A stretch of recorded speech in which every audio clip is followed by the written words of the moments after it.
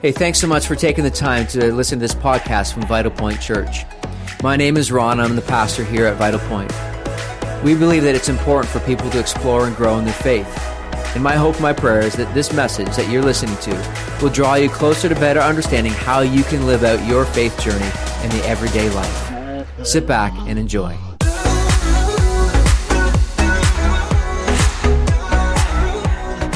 Well, good morning. For those of you who don't know me, my name is Amy, and I'm the connection coordinator for our Poplar Hill site. And I also have the opportunity, and so humbled by being able to be a part of this incredible teaching team we have here at Vital Point Church. This has been such an awesome summer, as so many different members have been coming in and participating in this series. And it's such an honor to be able to serve alongside them. It's just so encouraging to me. And I know that as I've been talking to so many of you, how much this series has been encouraging you as well. We are actually in our last couple of weeks of our Discovering Jesus series. If you have been tracking with this series, you know that this has just been so awesome for us as a community. And if you are new, I encourage you to go back and to listen to some of them that you've missed. As I've been reflecting on this summer series, I'm so grateful for the conversations that I've been having of people sharing with me how this series has actually really truly been drawing them closer to Jesus. There's been this underlying theme throughout this series that Jesus has been beckoning us to come closer to him. For some, he's introducing himself for the first time through these I am statements. And for others, it's been an opportunity to rediscover who he is for themselves and to lean in closer. We've been working through these statements that Jesus makes when he says, I am blank, all made in the book of John. And so many people have been messaging me and conversations that I've been having just around VPC of those who have been challenged by this series. Some are reestablishing that routine of spending time alone with Jesus. And a few have reached out to me how coming back into this routine of sitting and being intentional to meet with Jesus, that when they have opened things up to read, it has spoken right directly into their hearts. And that's a big piece of who Jesus is. He's able to speak right into our situations. He's a personal God and desires to encounter us. So I encourage you to continue to lean into this, as today we talk about Jesus' very last I am statement he makes when he says, I am the true vine. So we're going to read that together here. And if you have your Bible with you, awesome. If you don't, no worries. We'll put it up on the screen for you. But we're looking in John chapter 15, and we're going to read verses 1-5. So Jesus says this, I am the true vine, and my Father is the vine dresser. Every branch in me that does not bear fruit, he takes away. And every branch that does bear fruit, he prunes, that it may bear more fruit. Already you are clean because of the word I have spoken to you. Abide in me, and I in you. As a branch cannot bear fruit by itself unless it abides in the vine. Neither can you unless you abide in me. I am the vine, you are the branches. Whoever abides in me and I in him, he it is that bears much fruit. For apart from me, you can do nothing. Now, I actually encourage you, if you can later today or sometime this week, to actually take time to read through John chapters 14 and 15. And if you're really feeling like an eager beaver, and go for it and read 16 and 17 as well, because this is a really special time in Jesus' life. It's a really emotionally charged moment where he's giving the disciples some of these final instructions, letting them know that he is going to be leaving them. And in the midst of all of these things, he uses this I am statement, I am the vine. He spent 30 years prepping for this ministry that he would have here on earth. And then 3 years of intensive teaching and ministry, performing signs, wonders, and miracles. And then spending really intentional time with those that are closest to him that we refer to as the disciples. They were this ragtag group of people who had been by his side, those who had responded with a yes when Jesus asked them to follow him. Now I can imagine too in this moment, the fear that these disciples were feeling as Jesus was talking about leaving them, because he had come alongside. They were just doing their thing, and he had flipped their world upside down. The teaching that he brought was unlike anything they had ever heard before. And the miracles and the signs and the wonders that they experienced and they themselves participated in were unlike anything they could have ever imagined for their life. But I also imagine Jesus in this moment looking at them, looking at each of them, knowing their life, knowing how far that they've come, and knowing that they would be the ones to bring this incredible, life-changing message to so many people. something that would ignite a movement that would change the world forever and is still changing and transforming lives today. But I also wonder about how he looked at them, knowing what it was going to cost them. Because of his great love for them, he would have felt probably great amounts of compassion for them and care for them. And so in the midst of all of this emotionally charged time in Jesus' life with the disciples, he uses this metaphor that he is the true vine. And now that image of a vine was really popular in Jewish culture at that time because the vine had represented Israel, God's chosen people. So these people were descendants of a man that we get to read about in the Old Testament, whose name is Abraham. Well, he started out as Abram, and then as God worked with him and came alongside him, he actually changed his name to Abraham, just to make it a little more confusing for us. And now when I was a teenager, someone asked me once a question and asked me if I could meet anyone from the Bible and have a coffee with them, sit down with them, who would I meet? Now, I have so many questions for so many people that we get to read about in the Bible, because sometimes I wish I'm like, hey, can we fill in the blanks a little more? And would love to know more about their life or that situation or the context that they're in. And I'm especially so curious. There are so many incredible stories of women who followed wholeheartedly the Lord. And I would love the opportunity to just sit and to listen and to learn from them. But there is something about Abraham and his story that has always captured me, even as a young person. Because when I read his interactions with God, there's just this really deep sense of intimacy that he has with them, with the way that God speaks to and interacts with him. And there's even moments where God lets him in on what he's about to do. He shares with him. And Abraham in turn gets to have this kind of conversation, go back and forth with him about that. We first encounter and read about Abraham, who's again at this point still Abram, in a genealogy account at the end of Genesis. I know those can be hard to read through, but there's some really special things that happen in them sometimes. And so Abram, we see, has married a woman named Sarai, who God would also rename Sarah. And they're barren. They're unable to conceive. And now there's so much actually going on in this text, in this section, that I wish we had time to dive into today. But for the sake of our conversation, we're going to stick to God's first recorded encounter with Abraham. So Genesis 12 begins like this. It says, "Now the Lord said to Abram, go from your country and your kindred and your father's house to the land I will show you. And I will make of you a great nation, and I will bless you and make your name great, so that you will be a blessing. I will bless those who bless you, and him who dishonors you I will curse. And in you all the families of the earth shall be blessed." So this interaction that Abraham is having with God, Abraham is actually probably about 75 years old when God says this to him. And then in verse 4, it says, "So Abram went, and as the Lord had told him to." So at 75 years old, this man and his wife, who have long given up on the possibility and the idea of having a family of their own, they go and they leave everything behind based on this impossible promise that God has given him. But as the account goes, we know that miraculously they conceive a son. And what a great reminder I think it is for us today, that irregardless of the stage of life that you're in, it is never too late for God to call you and for you to have an opportunity to say yes to him and to follow in the way that he would have you to go. I think of one of the most actually impactful baptisms that I've ever experienced was my husband's great, I think, uncle. I think that's who he was. But in his 70s, he chose to follow the Lord and to be baptized. And it was one of the most precious baptisms that I've ever experienced. So please know it is never too late. But here we see generations later, God is faithful to his promise that he makes to Abraham, that his descendants would become a great nation. Now, such a great nation that, as we talked about a few weeks ago, they found themselves enslaved in Egypt because the king, the Pharaoh in Egypt at that time, was so intimidated by them, by the sheer mass of people, and did not want them overpowering his own nation. So his response to that was enslaving them. The psalmist talks about the journey the Israelite people had when he writes, "You brought a vine out of Egypt. You drove out the nations and planted it. You cleared the ground for it, and it took deep root and filled the land. The mountains were covered with its shade, the mighty cedars with its branches. It sent out its branches to the sea and its shoots to the river." So God had intended to establish this nation of people that would be great, yes, in number, but also in the presence of God. They were his people. And as he said to Abraham, he would use them and desire to use them to be a blessing to all the people around them. Now, this Hebrew word blessing that we're talking about here actually refers to being a source of blessing. Blessing speaks to God's favor and protection in our lives.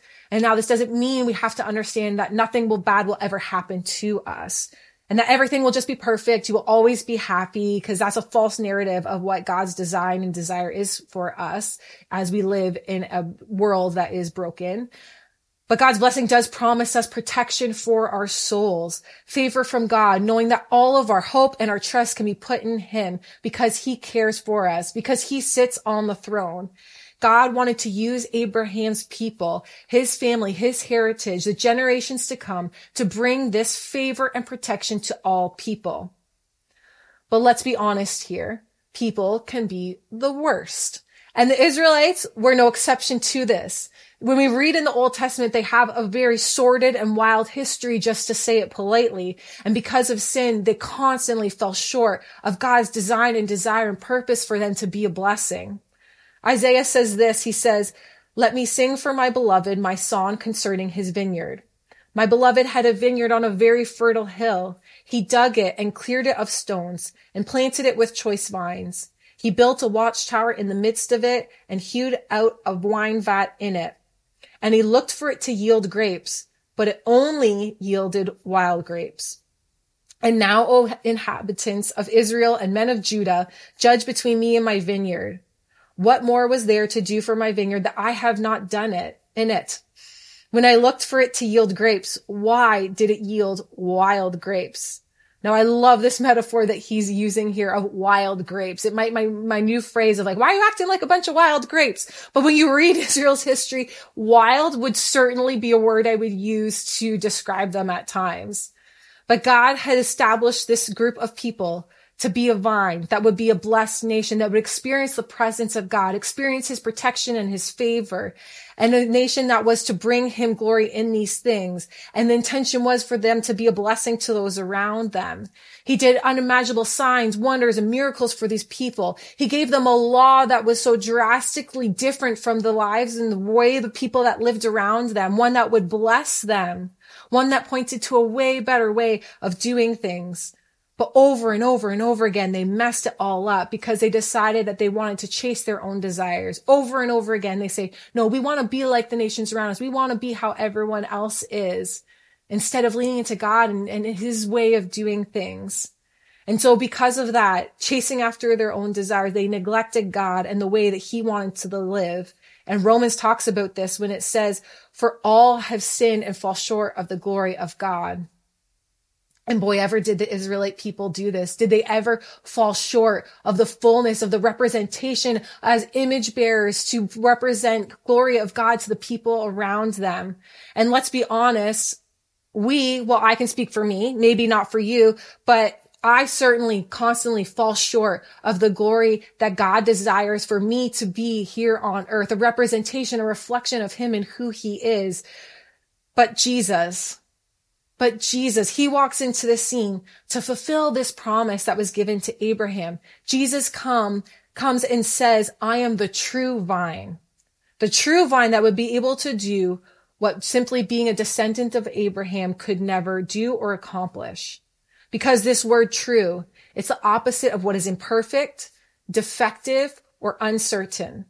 Certainly those three words described the people of Israel, those wild grapes, right? But Jesus was the opposite. Jesus was the fulfillment of what they were so incapable of doing on their own, as they would so often stray and chase after their own desires and what they wanted. But in Jesus, we find him to be all of these things. Jesus is perfect. Jesus is effective, and Jesus is certain. That when we attach ourselves to Jesus as our life source, when we trust him with our souls, with our lives, he perfects what is broken. Jesus, the true vine, is effective in sustaining you and giving you what your soul so desperately desires and needs. And Jesus is certain because he has always been, he is right now in this moment, and he always will be. And that is what he, the true vine, offers us, the branches. He's the true source of spiritual life that affects our every action, and we cannot attain this outside of him. And so then, knowing this, Jesus is our true vine, the sustenance, the source of life, then we abide, we remain. That word abide talks about continually waiting on. So we sit in this moment of abiding. We don't go looking to other sources for our identity. We don't go looking to other sources to find purpose and meaning and healing and hope in our lives. No, we abide in him. And what's even so much more special about this is we're not alone in this.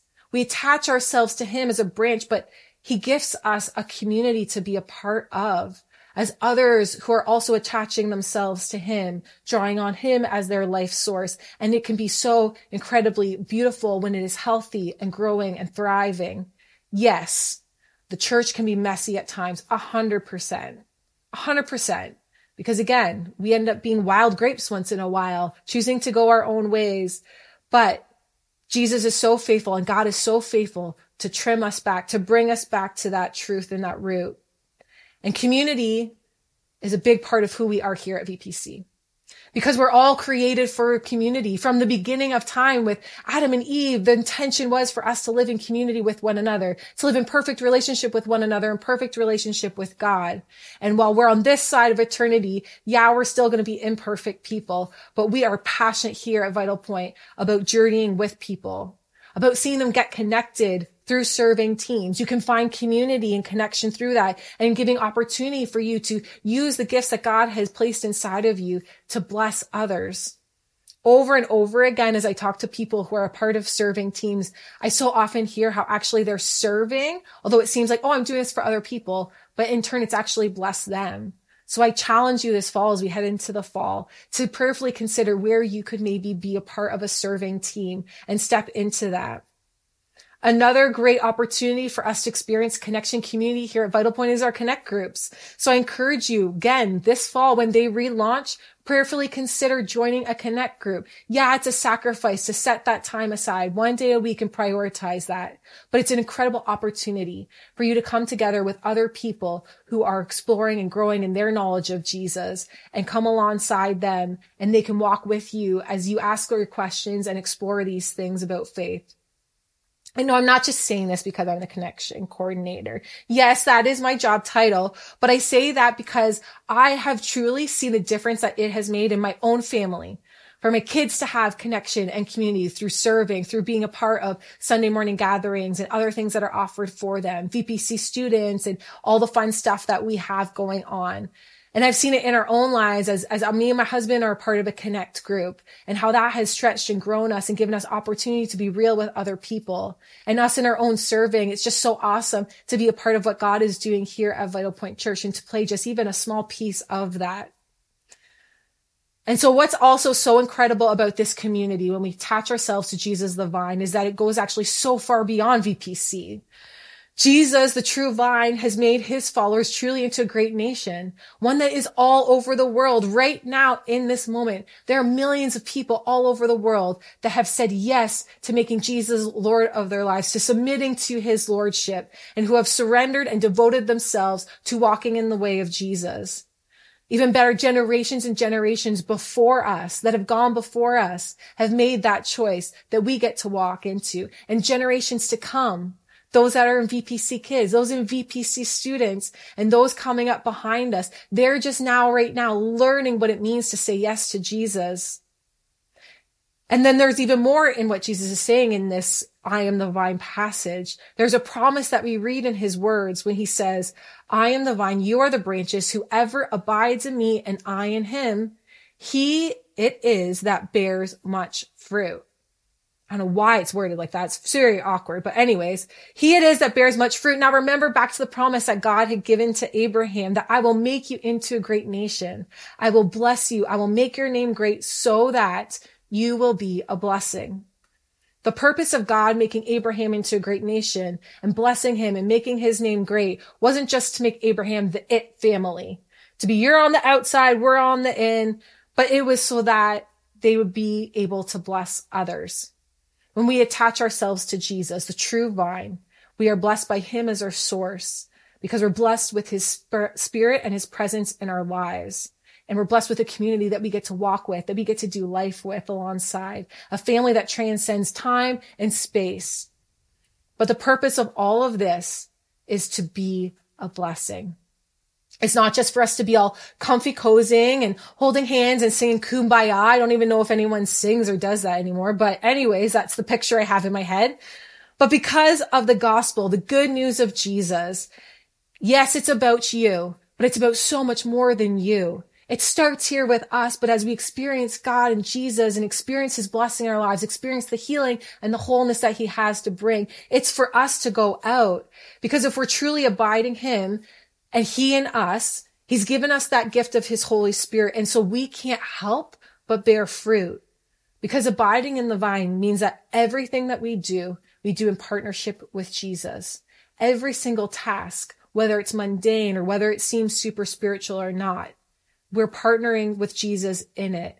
And we're able to be a blessing to those around us, to produce fruit, spiritual fruit, that feeds the needs of those we encounter and rub shoulders with, where we get to say, hey, come and taste and see that the Lord is good. Last year, we did this series called How to Win at Life that was based on the fruit of the Spirit of God at work in our lives. And Galatians chapter 5 outlines this by saying, but the fruit of the Spirit is love, joy, peace, patience, kindness, goodness, faithfulness, gentleness, self-control. Against such things there is no law. Now, you cannot convince me that someone who shows and exemplifies these characteristics in their lives, that they are not a blessing to those they encounter. That someone where love is evident, joy, peace, patience, kindness, goodness, gentleness, faithfulness, self-control, someone who has those things and exemplifies those things in their life, you cannot tell me that that person does not bless every single person that they encounter and that they're around. And so as followers of Jesus, as those who choose to abide in him, then also the Spirit comes and abides in us.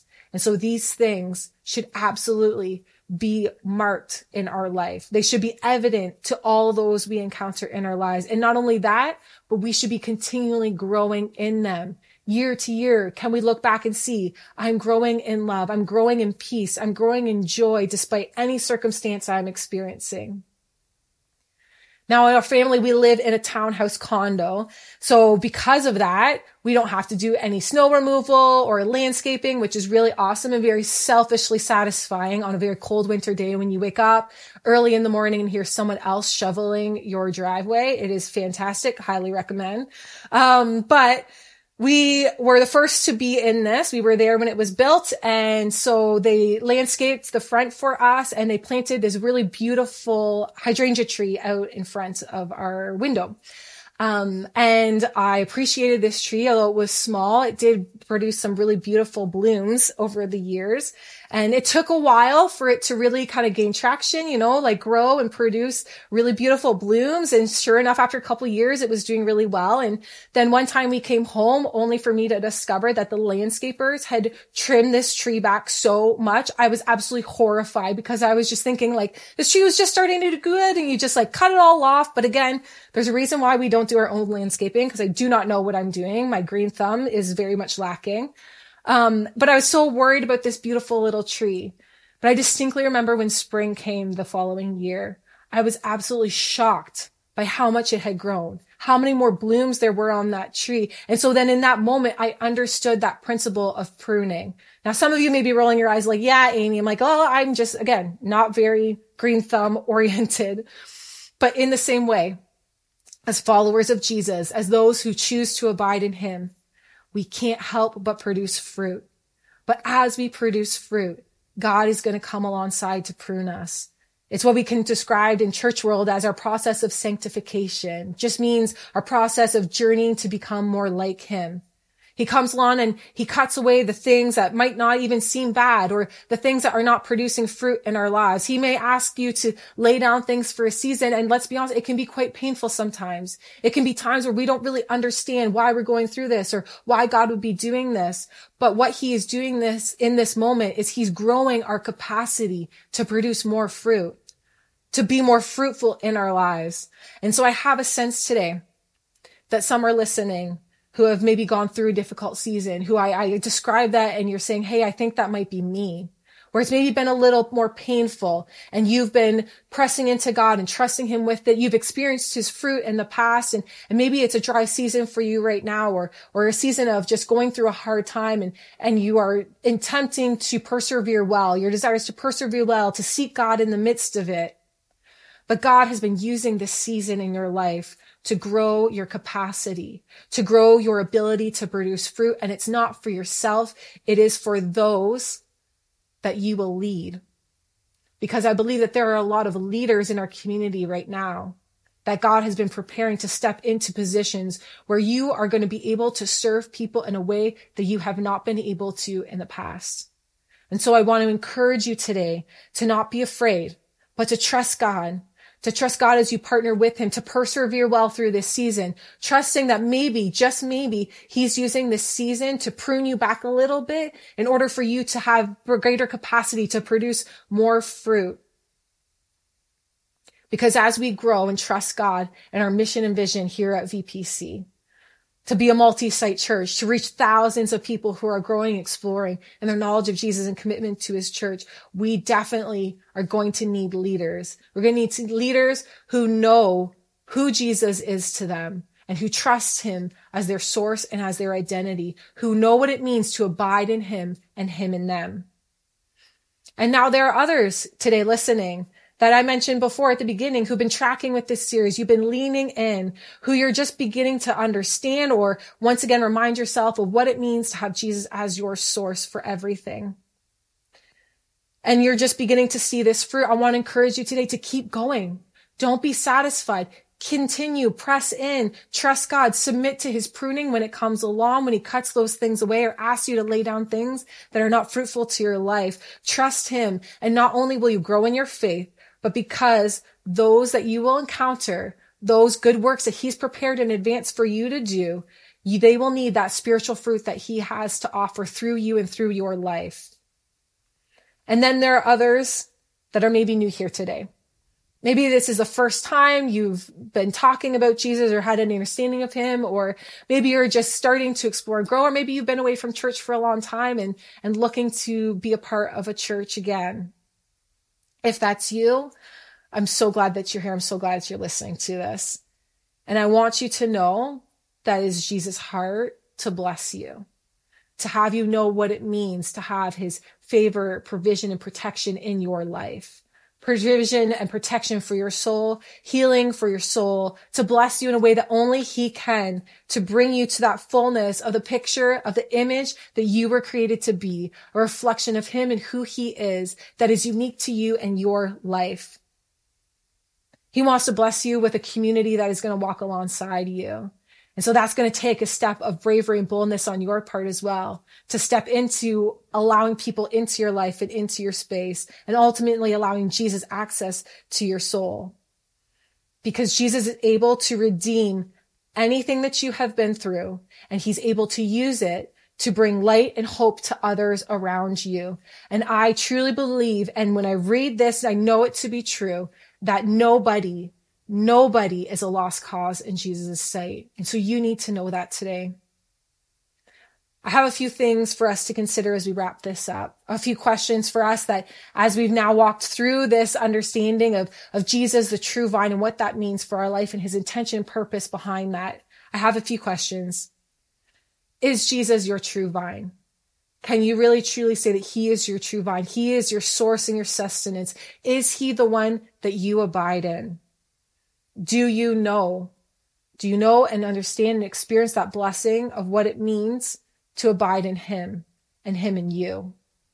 Are you trusting him to produce fruit in your life that only he can produce, that he wants to use to bless those around you? Or have you even considered, or do you believe that God does desire to use you to be a piece of bringing his kingdom here on earth? Use you to be a reflection of him and his glory, to bless others, to see them come to the knowledge of who he is, to see them healed, redeemed, restored. We have an invitation to all of us today to be a piece of this fulfillment of this promise that God made hundreds and hundreds, many, many, many years ago to a 75-year-old man and a barren wife. We have this opportunity to experience the blessing of God, by experiencing his presence in our life, experiencing him as our source, as our sustenance for everything that we need in order to bless those around us. And so the invitation for us today is simply this: will you abide?